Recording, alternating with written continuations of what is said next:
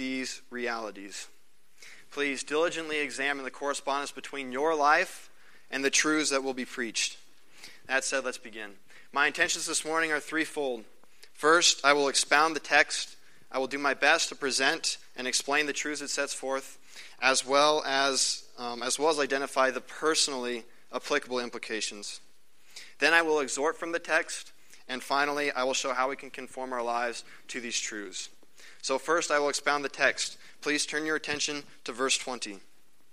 If you don't have your Bibles open yet, open them to 1 Corinthians 15, verse 20. But now, in fact, Christ is risen from the dead, a firstfruit of them that slept. And what a glorious but now this is, for it's in reference to the dismal conclusion rendered by the apostle in the preceding verse, specifically that we are of all men the most miserable, if Christ was not raised from the dead. As was preached last week, this most pitiful condition entails that all is vanity if there is no resurrection, that our faith is void, and so are the testimonies of many resurrection witnesses, and that we are still dead in our sins. But now, the apostle declares, now these prospects are nothing more than wicked lies, for in fact, Jesus is risen from the dead. Not all is vanity. There is meaning, purpose, value, and significance to this life because he lives and because of the guarantee of an eternal life. There is more to our existence than eating, drinking, and the pursuit of pleasure. The reality is that everything we do and everything we don't do has eternal repercussions. Because, in fact, that Jesus, whom we killed and buried, has been resurrected, we also know that the testimonies of many witnesses were not unsound, and that our faith is not in vain. The fact that Christ has conquered the grave gives us hope for redemption. Truly, we are not the most to be pitied. Rather, we are of all men the most blessed. How are we assured that the resurrection of Christ has such a glorious application for us? The scriptures state, Christ is risen from the dead, and he is a first fruit of them that slept. First fruits refer to the first crop of the harvest. Christ is a first fruit of those that have died in him, because he is the first one to have been raised from the tomb to eternal glories.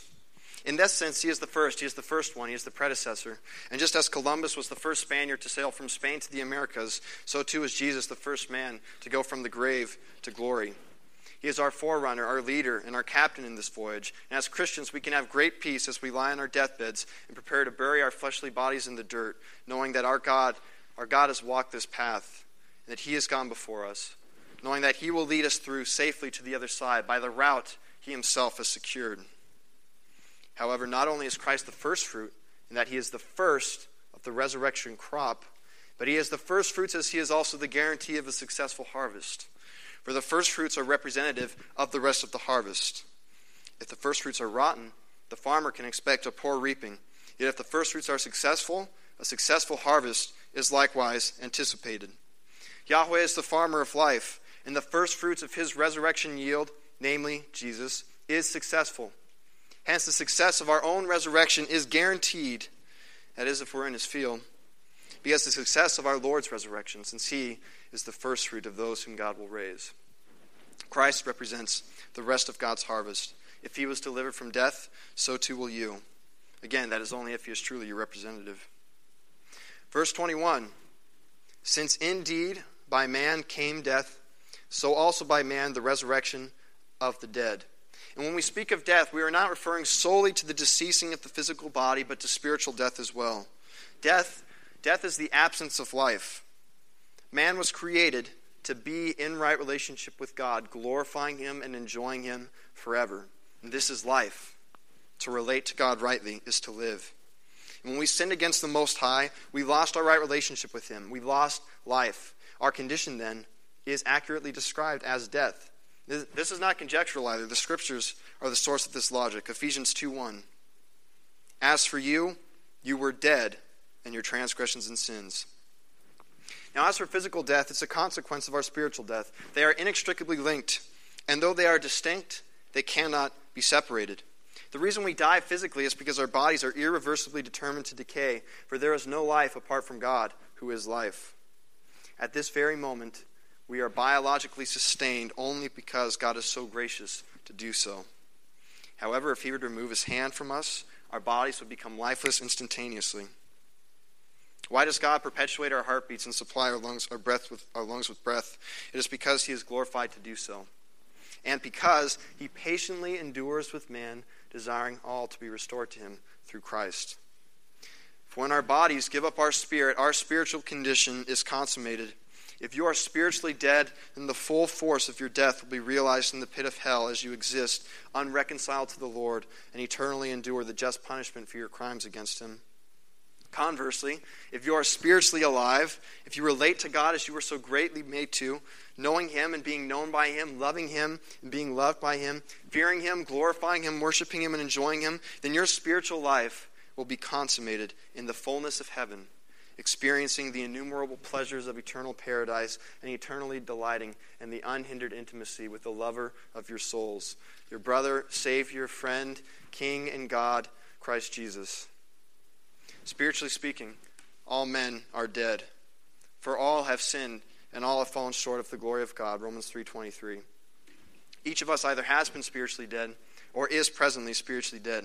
And if we persist in this deadly vein to the day our body surrenders its ghost, we will find ourselves trapped in an exceedingly miserable state of everlasting death. This death, it came about by man. But just as man was the channel for death, so also by man comes life. Specifically, death came to men through the one man, Adam. And the hope of life comes to men through the one man, Christ Jesus, the Messiah. Verse 22. For as in Adam all die, even so in Christ shall all be made alive. First, I must note that it is clear in the originals that the all in this verse refers not to all of mankind, but rather to all those in Christ. While it's certainly the case that in Adam all mankind died, this text is talking only about Christians. All the elect children of God were dead in Adam, and all were made alive in Christ. In order to understand this verse, we must ask what is meant by the phrases in Adam and in Christ. What does it mean for one to be in Adam and for another to be in Christ? Please turn with me to the 5th chapter of the book of Romans. Romans chapter 5. There's quite a few verses, so if you wouldn't mind turning your Bible there, that would be great. Romans chapter 5, Paul speaks on this matter in a depth relatively greater, saying in verse 12, Therefore, just as sin entered the world through one man, and death through sin, and so death spread to all men, because all sin. Verse 15, going to verse 15 instead. But the gift is not like the trespass. For if by the one man's trespass the many died, how much more of the grace of God and the gift overflowed to the many by the grace of the one man, Jesus Christ. And the gift is not like the one man's sin, because from one sin came the judgment, resulting in condemnation, but from many trespasses came the gift, resulting in justification. Verse 17, Since by the one man's trespass death reigned through that one man, how much more will those who receive the overflow of grace and the gift of righteousness reign in life through the one man, Jesus Christ? So then, as through the one trespass there is condemnation for everyone, so also through one righteous act there is life-giving justification for everyone. For just as through one man's disobedience, the many were made righteous, so also through the one man's obedience the many will be made righteous. I think I read that wrong, actually. It's for just as through one man's disobedience the many were made sinners, so also through the one man's obedience the many will be made righteous. Sin entered the world through one man, Adam. And when Adam sinned against God, he lost life. He died, as he can no longer rightly relate to the great I am. And therefore, as the scriptures say, death came through sin. Sin gave birth to death, and death is its consequence and its child. Then the word of God says, death spread to all men, because all men sin. And although all men sin individually, this text is speaking of sin we commit through our forefather Adam. That is, Adam represented you in the garden, and when he sinned, you sinned. We are culprits in his transgression, and we are just as equally entitled to the death penalty for his crimes, because truly they are our crimes as well. This theological phenomenon is commonly described in terms of federal headship. Adam was, and God forbid may still be, your federal head. That means that although you were not there in the garden when he sinned, Adam represented you, and you, like all other sons and daughters of Adam, were born into Adam's federal structure, of which he is the head and chief representative. Adam represented mankind when he sinned, and because you were in his loins and were represented by him, you sinned as well. Consequently, you are subject to the dooming results of his actions, for they are as much your actions. The result of sin, of course, is death. Thus, through the sin of Adam, all men sinned, and so death came to all men. Practically, this means that you are inherently and totally sinful, that apart from Jesus Christ, you are dead at this very moment, and it is only a short matter of time before that spiritual death of yours will find its fulfillment in an eternal death, whereby all the just consequences of your sin will be wholly realized. Let me give some analogies of federal headship to help solidify this concept. In the realm of team sports, when one player commits a foul or breaks the rules of the game, the whole team gets penalized. This is a rather crude illustration, though, because unlike the biblical reality, the player on the team is not the one and only representative of the team.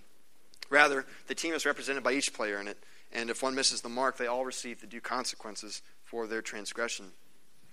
Spiritual federal headship is characterized by a single head that represents all others in the federal structure. And so what happens to him happens to everybody else, and everybody else is equally responsible for his actions. This, I think, can be more accurately demonstrated in a specific sports example. But for those of you who are unfamiliar with college football's Penn State debacle, Jerry Sandusky was a popular longtime assistant coach for the university's relatively strong football program. In 2011, Coach Sandusky was convicted of sexually abusing at least 8 underage boys on or near the university property. And in addition to the personal penalties that he received, the university suffered a variety of far-reaching consequences for his scandalous actions.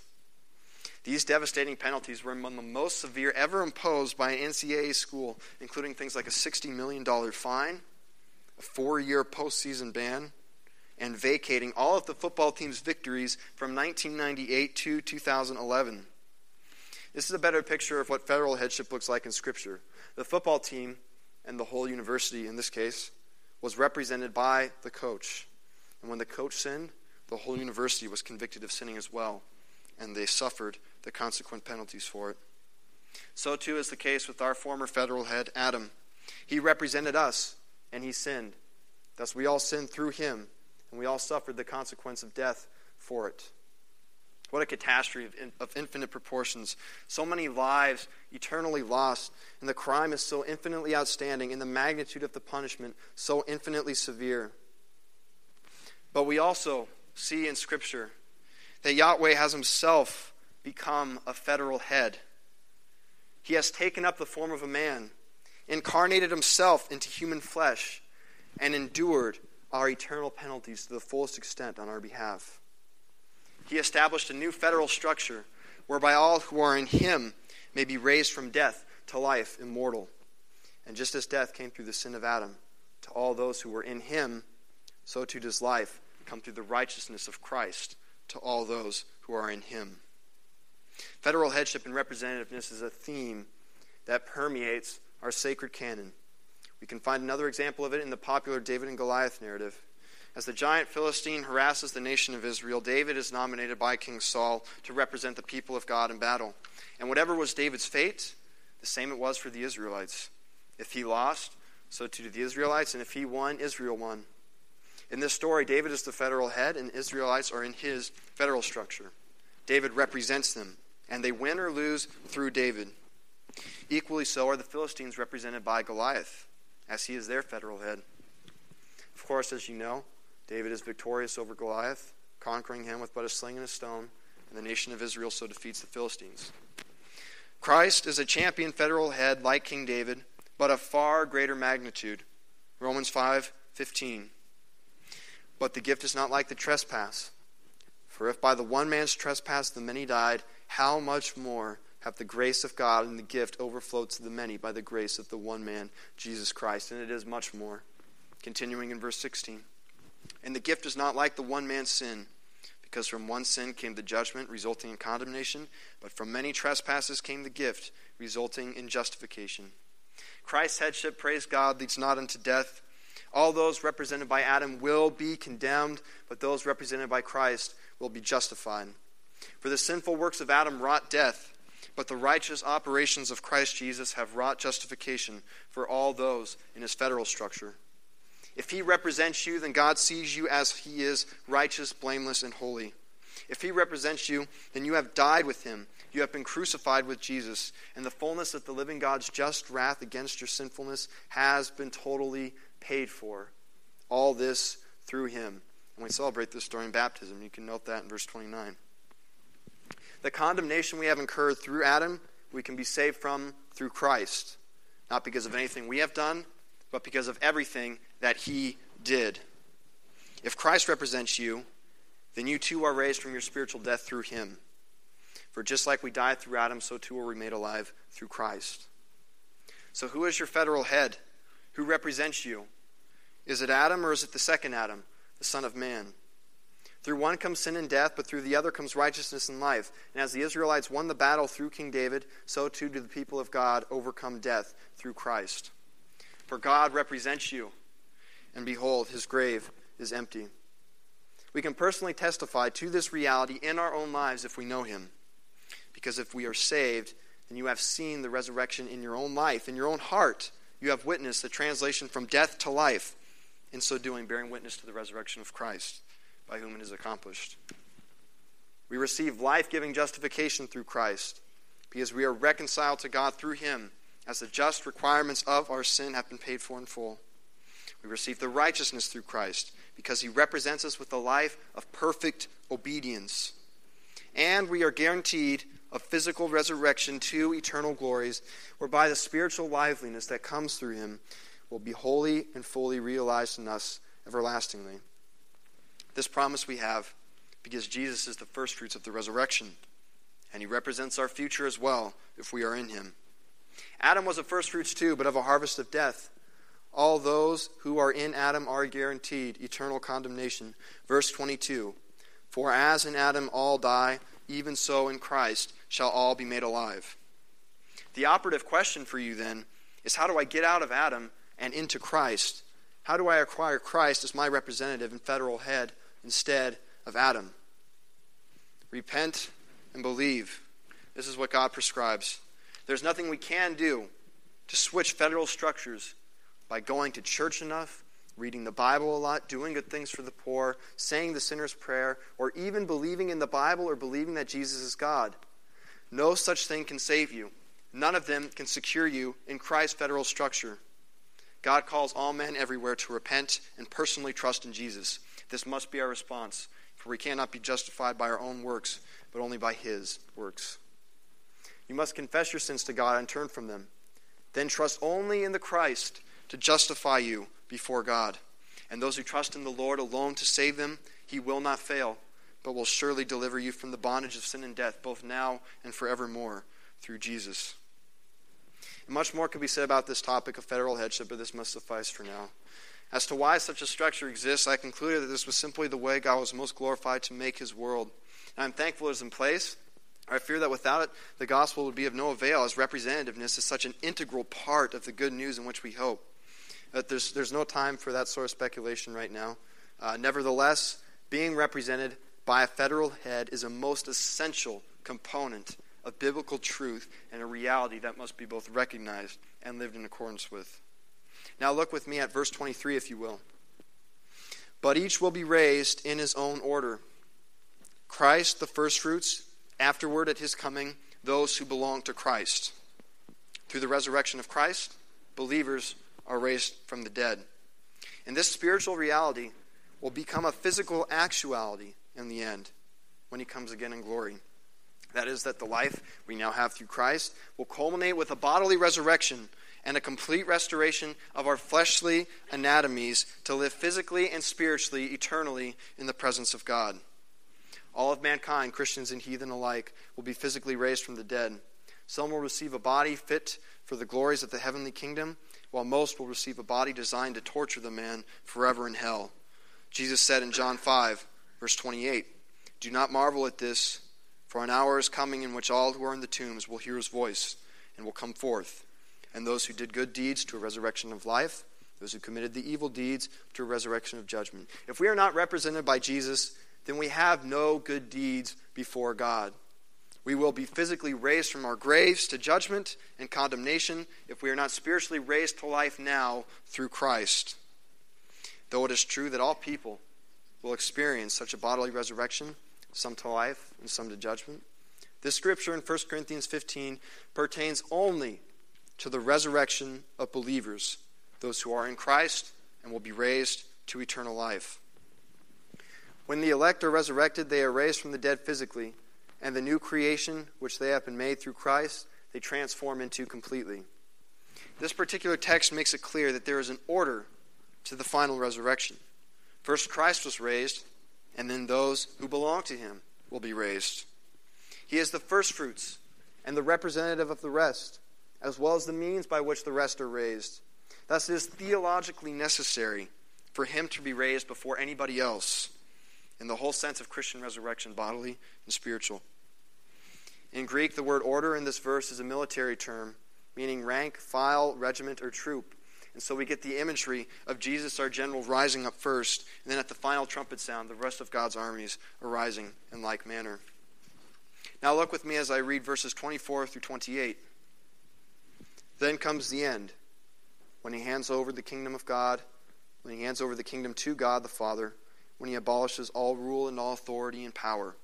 For he must reign until he puts all enemies under his feet. The last enemy to be abolished is death, for God has put everything under his feet. But when it says everything is put under him, it is obvious that he who puts everything under him is the exception.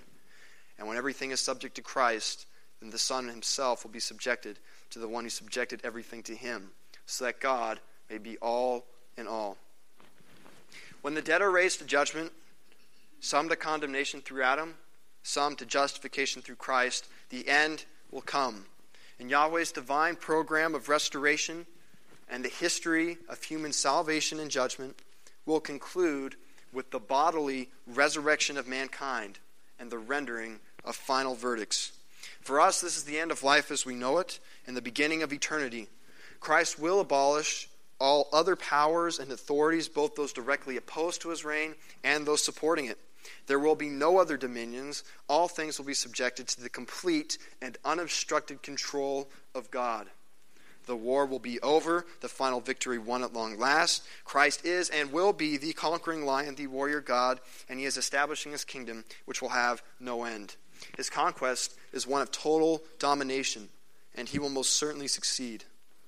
The last enemy to be abolished is death.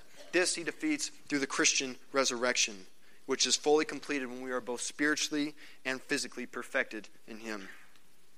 Death died in the death of Christ. For when he breathed his last on the old rugged cross, he represented our sin and our death. Through his own death, God abolished death, and the full effect of his victory over death will be realized in the end of time, when all those in him will be raised from the dead to life immortal. The Father is the one who is empowering the Son's heavenly campaign and accomplishing those most marvelous conquests through Christ, already, but not yet. The Father himself will not be subjugated, however. Rather, Christ will hand over to him the comprehensive dominion he has secured. Christ also submits himself to the Father, this that God may be all in all. Our Lord's mission will subdue the totality of the universe to an everlastingly and undisturbable administration. The Godhead will himself govern all things immediately. He will rule sovereignly without any intervention, completely exacting our obedience to him, and we will worship him directly and directly derive all of our happiness from him. He will be all in all. The finale of his story is determined. It ends with a perfect theocracy. This is the kingdom of God which Christ is forcefully advancing. It is at hand as we speak. Having now done my best to expound these scriptures in the time allowed, I'll proceed as the apostle does in this text to exhort and admonish us to live in light of the gravely grand realities contained within this excellent passage. In verse 34, Paul writes, "Come to your senses and stop sinning." Come to your senses and stop sinning. This exhortation is the primary thrust of the text. It is an imperative, a command from God to wake up, literally to arouse from our drunken slumber and live soberly. Much like the church today, the church in Corinth was failing miserably to live in light of the realities of Christ's resurrection and the imminent establishment of his kingdom. Thus the apostle reminds us of these magnificent truths and calls us to live appropriately, to get real, to come to our senses, and to live as we should because of them. All of us are spiritually inebriated, so do not think that you need no admonishment, because though many of us have heard these truths proclaimed time and time again, each person here fails to live in accordance with them. It's a matter of degrees, for while all men fail to live in perfect accordance with the truth, because of our inherent sinfulness, some Christians are more in sync with reality than others. And in the church, most professing Christians are far more disillusioned with spiritual realities than they should be. Many are so spiritually drunk that they are on the verge of destruction. And though you may protest on the grounds of mental comprehension, our lives are the principal evidence of our deep spiritual intoxication. This is because an enormous disparity exists between our lives and lives that are conformed to truth. And while there will always be a difference, it should not be nearly as colossal. God commands us to sober up, because the lack of correspondence between our hearts and reality is far worse than it should be for true Christians. Although we doctrinally agree that Christ rose from the dead, we do not live as if he rose from the dead. Although we believe that he is making a kingdom for himself, we do not live as if this kingdom is real and rapidly approaching. First, let's look at some of the ways our lives fail to match up with truth. It may seem to us that we accept these doctrines in our minds, but the practical reality is that we do not believe them as much as contrary things. Our lives prove what we believe most. We live as if Christ is still dead, as if there is no resurrection for us, and as if there is no eternal destination. And though we may deny it, our lives are mostly reflected of pagan beliefs. We see this manifest in a myriad of ways, some of which I will now direct your attention to. Most of us are overly concerned about our physical health. It is godly to care about our health, and by no means should we neglect or destroy these God-given vehicles. Though this is righteous, a majority of us struggle with hypochondriacal tendencies that result from an inordinate concern about our physical well-being. And we see this played out in radical submission to white coats, medical experts, in the predominance of medical action in our lives, and our readiness to medicate ourselves for any and every physical affliction, and in doing anything possible to minimize pain, regardless of the consequences. While none of these are wrong in and of themselves, it is the high degree of concern over such things that should not exist in believers, but it does. If we wholeheartedly believed that our bodies will be totally restored, and truly trusted that physical life as we know it is only temporary rather than ultimate or permanent, medical issues would have less weight on our lives. We would be far more concerned about eternal things instead of perpetually seeking physical well-being. This is akin to fervently tidying your house hours before it is demolished and rebuilt. As we will say later on in this chapter, we are promised an incredible new body. Now, if Christ were not raised and there were no resurrection for us, then we would have just cause for obsessing over our physical health, because this is all there is to life. And we want it to be the best possible for us now. One would be very concerned about these things if he did not believe in biblical resurrection realities. Tragically, this is how most professing believers live. What other ways do our lives fail to reflect a genuine faith and truth? This also works itself out in an excessive concern for politics. And once again, it's godly to care about such things to a biblical degree, but what is found in many professing Christians is an unwarranted care that has no place in our lives.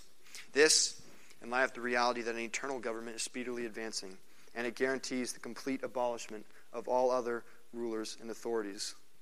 Why then do we find ourselves preoccupied with legislations and nominations and international affairs? Why more active in reforming this earthly government which is passing away than we are in advancing the kingdom of God? Our lives reveal that we do not truly believe in the kingdom coming. When Nazi Germany invaded France and occupied the country in 1940, I doubt that the French were concerning themselves with tax reforms. And how absurd. How can Christians be so concerned about our nation's rights, regulations, leaders, and laws when undefeatable hosts of heavenly armies are invading and will soon overthrow our government and install an entirely new one forever and ever? Such undue attention can only be maintained in our lives if we truly believe that this government is not exceedingly temporary.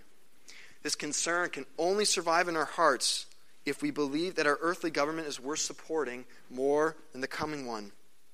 This cannot be the case with men and women who earnestly hold to the truth that this government is, in fact, rapidly passing away, and that eternal government is rapidly, forcefully advancing. So do not be overly concerned about earthly dominions, rulers, and authorities. They will be abolished, and very soon. Another way the lives of professing believers reflect hearts and minds that are authentically disillusioned with reality can be observed in your obsessive concern over other people's perception of you. If Christ is not raised from the dead, and the approval of God is neither attainable nor valuable, men have nothing better than to seek the praise and affirmation of others.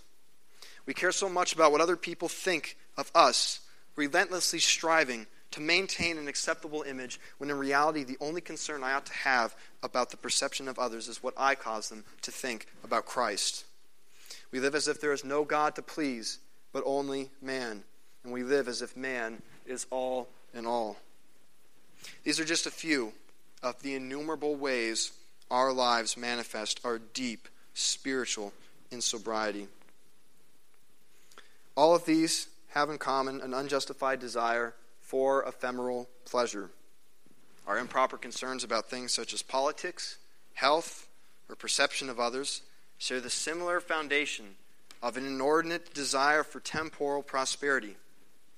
Although it's not wrong to enjoy the affluence and prosperity with which God has graced us here, for most, this pleasure has an especially idolatrous seat in our lives. It is our supreme desire for happiness now and heaven here that undergirds our longings for comfort now, political righteousness now, perfect body now, peace with all men now, no suffering now, and perceived as holy by others now. And this most fundamental craving results from a lack of genuine faith in the worthwhile of eternal glories. And so we find ourselves living for the sakes of this world only, rather than the next. Thus Paul writes in verses 30 through 32, "Why are we in danger every hour? I affirm by the pride in you that I have in Christ Jesus our Lord, I die every day. If I fought wild animals in Ephesus with only human hope, what good did that do me? If the dead are not raised, let us eat and drink, for tomorrow we die." The apostle affirms that if Christ was not raised, and if there were no hope of eternal happiness, I would have no reason to endanger myself or to extremely suffer for any such cause. Instead, I would avoid suffering and danger. I would seek nothing but to eat, drink, and be merry, for all I have is a human hope, and there is nothing more to this life than that which I find between conception and the grave. If there is no Lord to love and serve, and no promise of eternal glories for which man ought to strive, then why should we suffer? Why should we not incessantly seek earthly happiness and comfort? Indeed, these are the convictions of unbelievers, yet it is the lifestyle of believers alike. You can ask yourself, how much do you care about comfort? To what lengths do you go to avoid suffering, to experience the most pleasure possible? How many of your thoughts, words, deeds, and activities are determined by your desire to do what you enjoy most? Is most of your time dedicated to seeking personal satisfaction, sport, fun, and personal happiness? Such should not be the case for one whose love for God and desire for His glory surpasses all else. Such should not be the case for one who believes in eternal glories that far outweigh any sufferings that could be experienced in this world. Such should not be the case for somebody who realizes that true happiness is found in living the way you were created to live in right relationship with God. And it is the everlasting joy of His presence that we should seek. Such should not be the case for one who understands and wholeheartedly believes that what they do now matters for eternity. You cannot reasonably pursue ephemeral prosperity so mightily unless you deny these eternal realities.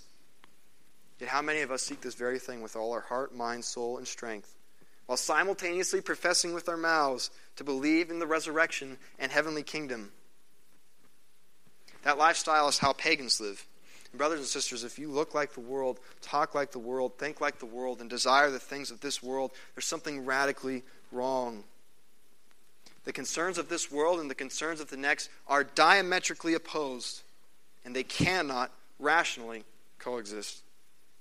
How disillusioned we are indeed. Our lives fall woefully short of accurately reflecting Christian convictions. So how should our lives be? What does a life lived in reasonable accordance with reality look like?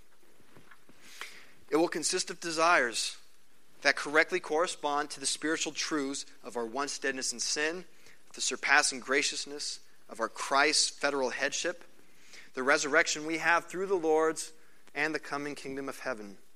We will not be overly engaged in political affairs of this world because we are far more concerned about the advancement of Christ's rule and the implications of his ultimate conquest.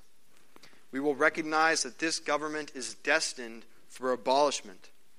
So we will give to Caesar what is Caesar's and not much more or less, concerning ourselves wholeheartedly with eternal things of ultimate value. And whether we think it or not, when we act in such disillusioned ways, we are acting in accordance with the lie, believing that what is earthly is what is ultimate, valuable, and worth living for, rather than reality, which is that ultimate value is in that which is eternal and of God. We will truly believe that a new body awaits, thus we will not vainly strive to achieve a heavenly body in this world. We will be more concerned about our spiritual well-being than we are about our physical well-being. By no means will we allow mortal pains and fleshly distractions to dominate our lives. We will be people who are singularly concerned about God's perception of us, caring not for the praise of man because we understand it to be worthlessly empty. Additionally, we will not improperly seek temporal happiness nor strive for earthly prosperity. Instead, we will agonizingly run this race to win a heavenly prize, desiring only the pure, authentic pleasure that comes from knowing and living in right relationship with the great I am, the truth. We will love people the most possible. We will love God the most possible. For tomorrow we die, and then comes eternity. We will make the most of this time now. These true beliefs of ours will manifest themselves in our deeds, in our desires, in our words, and in our thoughts. So hear God call you this morning to awake from your drunken slumber and obey his command. It is for your best interest and out of your desire to please and glorify the God who loved you so much that he died for you. And out of your desire and out of your deep concern for the lost and for the eternal blessings that come from living for him now, wake up. Come to your senses and truly believe these truths. Failing to do so is sin. You can never rightly act in legitimate accordance with the truth and sin. Now listen, sin is not living, speaking, desiring, thinking, and acting in accordance with truth. So wake up. Do not be deceived. Stop sinning and properly live in light of these divine realities. This is our Lord's command. Our only question then should be, how do we do this? In order to answer that, we must be aware of why we have this problem. What is the cause of our drunken stupor? It is ignorance. Return to verse 34. Come to your senses and stop sinning, for some people are ignorant about God. I say this to your shame. There are two possible forms of this problematic ignorance. The first is an unchristian ignorance about God. It's the ignorance possessed by somebody who does not know God through Christ. They do not have a right relationship with him, and they are personally ignorant about him because they are still dead in their sins. If you are not saved, then you are ignorant about God. The solution to this, of course, is reconciliation to him through Christ. So this day, repent of your sins and put your faith in Jesus. Be ignorant no more. Only then can you know God. The second form of ignorance is one that a true child of God experiences. It consists of not knowing him well, of lacking personal intimacy with him, of being unfamiliar with his ways, his wills, and his heart. But don't be deceived, because you can have a PhD in theology and be woefully ignorant of God. Do not say to yourself, I'm a relatively mature Christian, or I've read lots of books and memorized many scriptures. I've studied theology and know much more than my fellow believers. Surely I am not ignorant of God. True knowledge of God is justified by righteous living. Conversely, true ignorance will not fail to manifest itself in your life. Many at Corinth thought they had a great deal of knowledge about God, but Paul calls their ignorance what it is and lovingly says it to their shame. What they have is not true knowledge of God. While it could be the case that you have been unaware about the aforementioned truths before the sermon, it is unlikely that this is the ignorance most of us suffer from. The ignorance with which we are plagued is distinguished by a lack of personal conviction. If knowledge is defined as true, justified beliefs, then we lack knowledge not because we are short of justified truths, but because we believe it so little. We don't genuinely believe the truths justified by the Bible. If we sincerely believe them, then we would not be so ignorant and we would live differently. So the problem we have is one of ignorance, personal ignorance of God, and a consequent lack of authentic faith in these spiritual realities. The remedy for this ignorance, then, is to know God more, to know Him more. This will heal the deficiency of our beliefs, for the more we know God, the more we will trust Him. And the more we trust Him, the more we will be certain and sure that what He says is true. Thus our faith will increase, and we will actually believe in our hearts the justified truths of His Word, acquiring true knowledge and eradicating the ignorance which causes our spiritual insobriety. Scripture is the primary means of grace by which this is accomplished. We know God more through His Word. The Bible is how God speaks to each of us personally. It is the means by which Yahweh reveals Himself to men, so if we want to know Him more, we must be men and women of the book. We must devote ourselves to the consistent, daily reading of Scripture. So much of our immaturity as Christians is simply because we do not read the Bible. We are ignorant about God because we do not seek Him. He is ready to make Himself known to us, and He assures us that He will reveal Himself to those who seek Him. So seek His face fervently, diligently, and faithfully. Read the Bible. Read the Bible. Know God more. The more you know Him, the more you will love Him. The more you will truly desire to live for Him and Him alone. The more you know Him, the more you will sincerely trust what He says, and you will find your faith in these spiritual realities increasing. You'll become more certain and sure of these matters, and your concern for properly living in life then will also radically grow. Knowing God more is the cure for our ignorance, and so the remedy for our spiritual stupor. So know God more and awake from your slumber. This discipline must be coupled with persistent prayer and meditation. The Most High speaks to us through His Word, and we speak to Him through prayer. We must ask Him to increase our faith, to increase our love for Him, to conform our concerns to the truth, and to change our minds and hearts so that we genuinely live in light of reality. Pray for these things, and determine to meditate on the truths of Scripture. Work through them, chew on them, contemplate them deeply. Apply them to every aspect of your life, and speak these truths to others.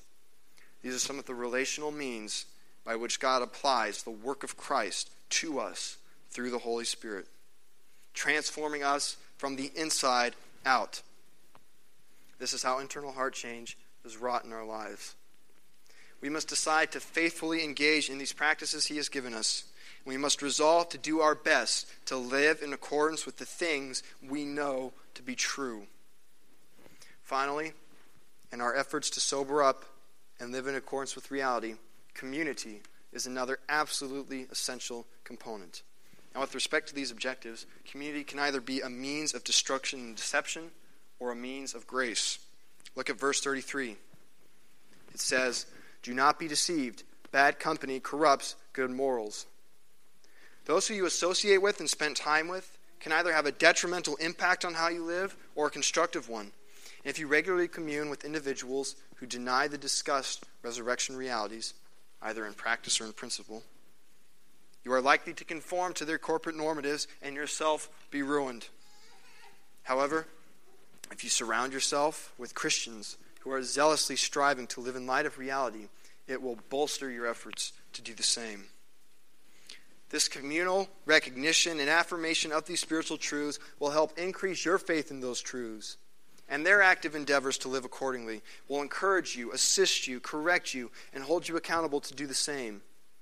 And this should be a portrait of the church, an elect assembly of God, striving to live in accordance with the truths presented in Scripture.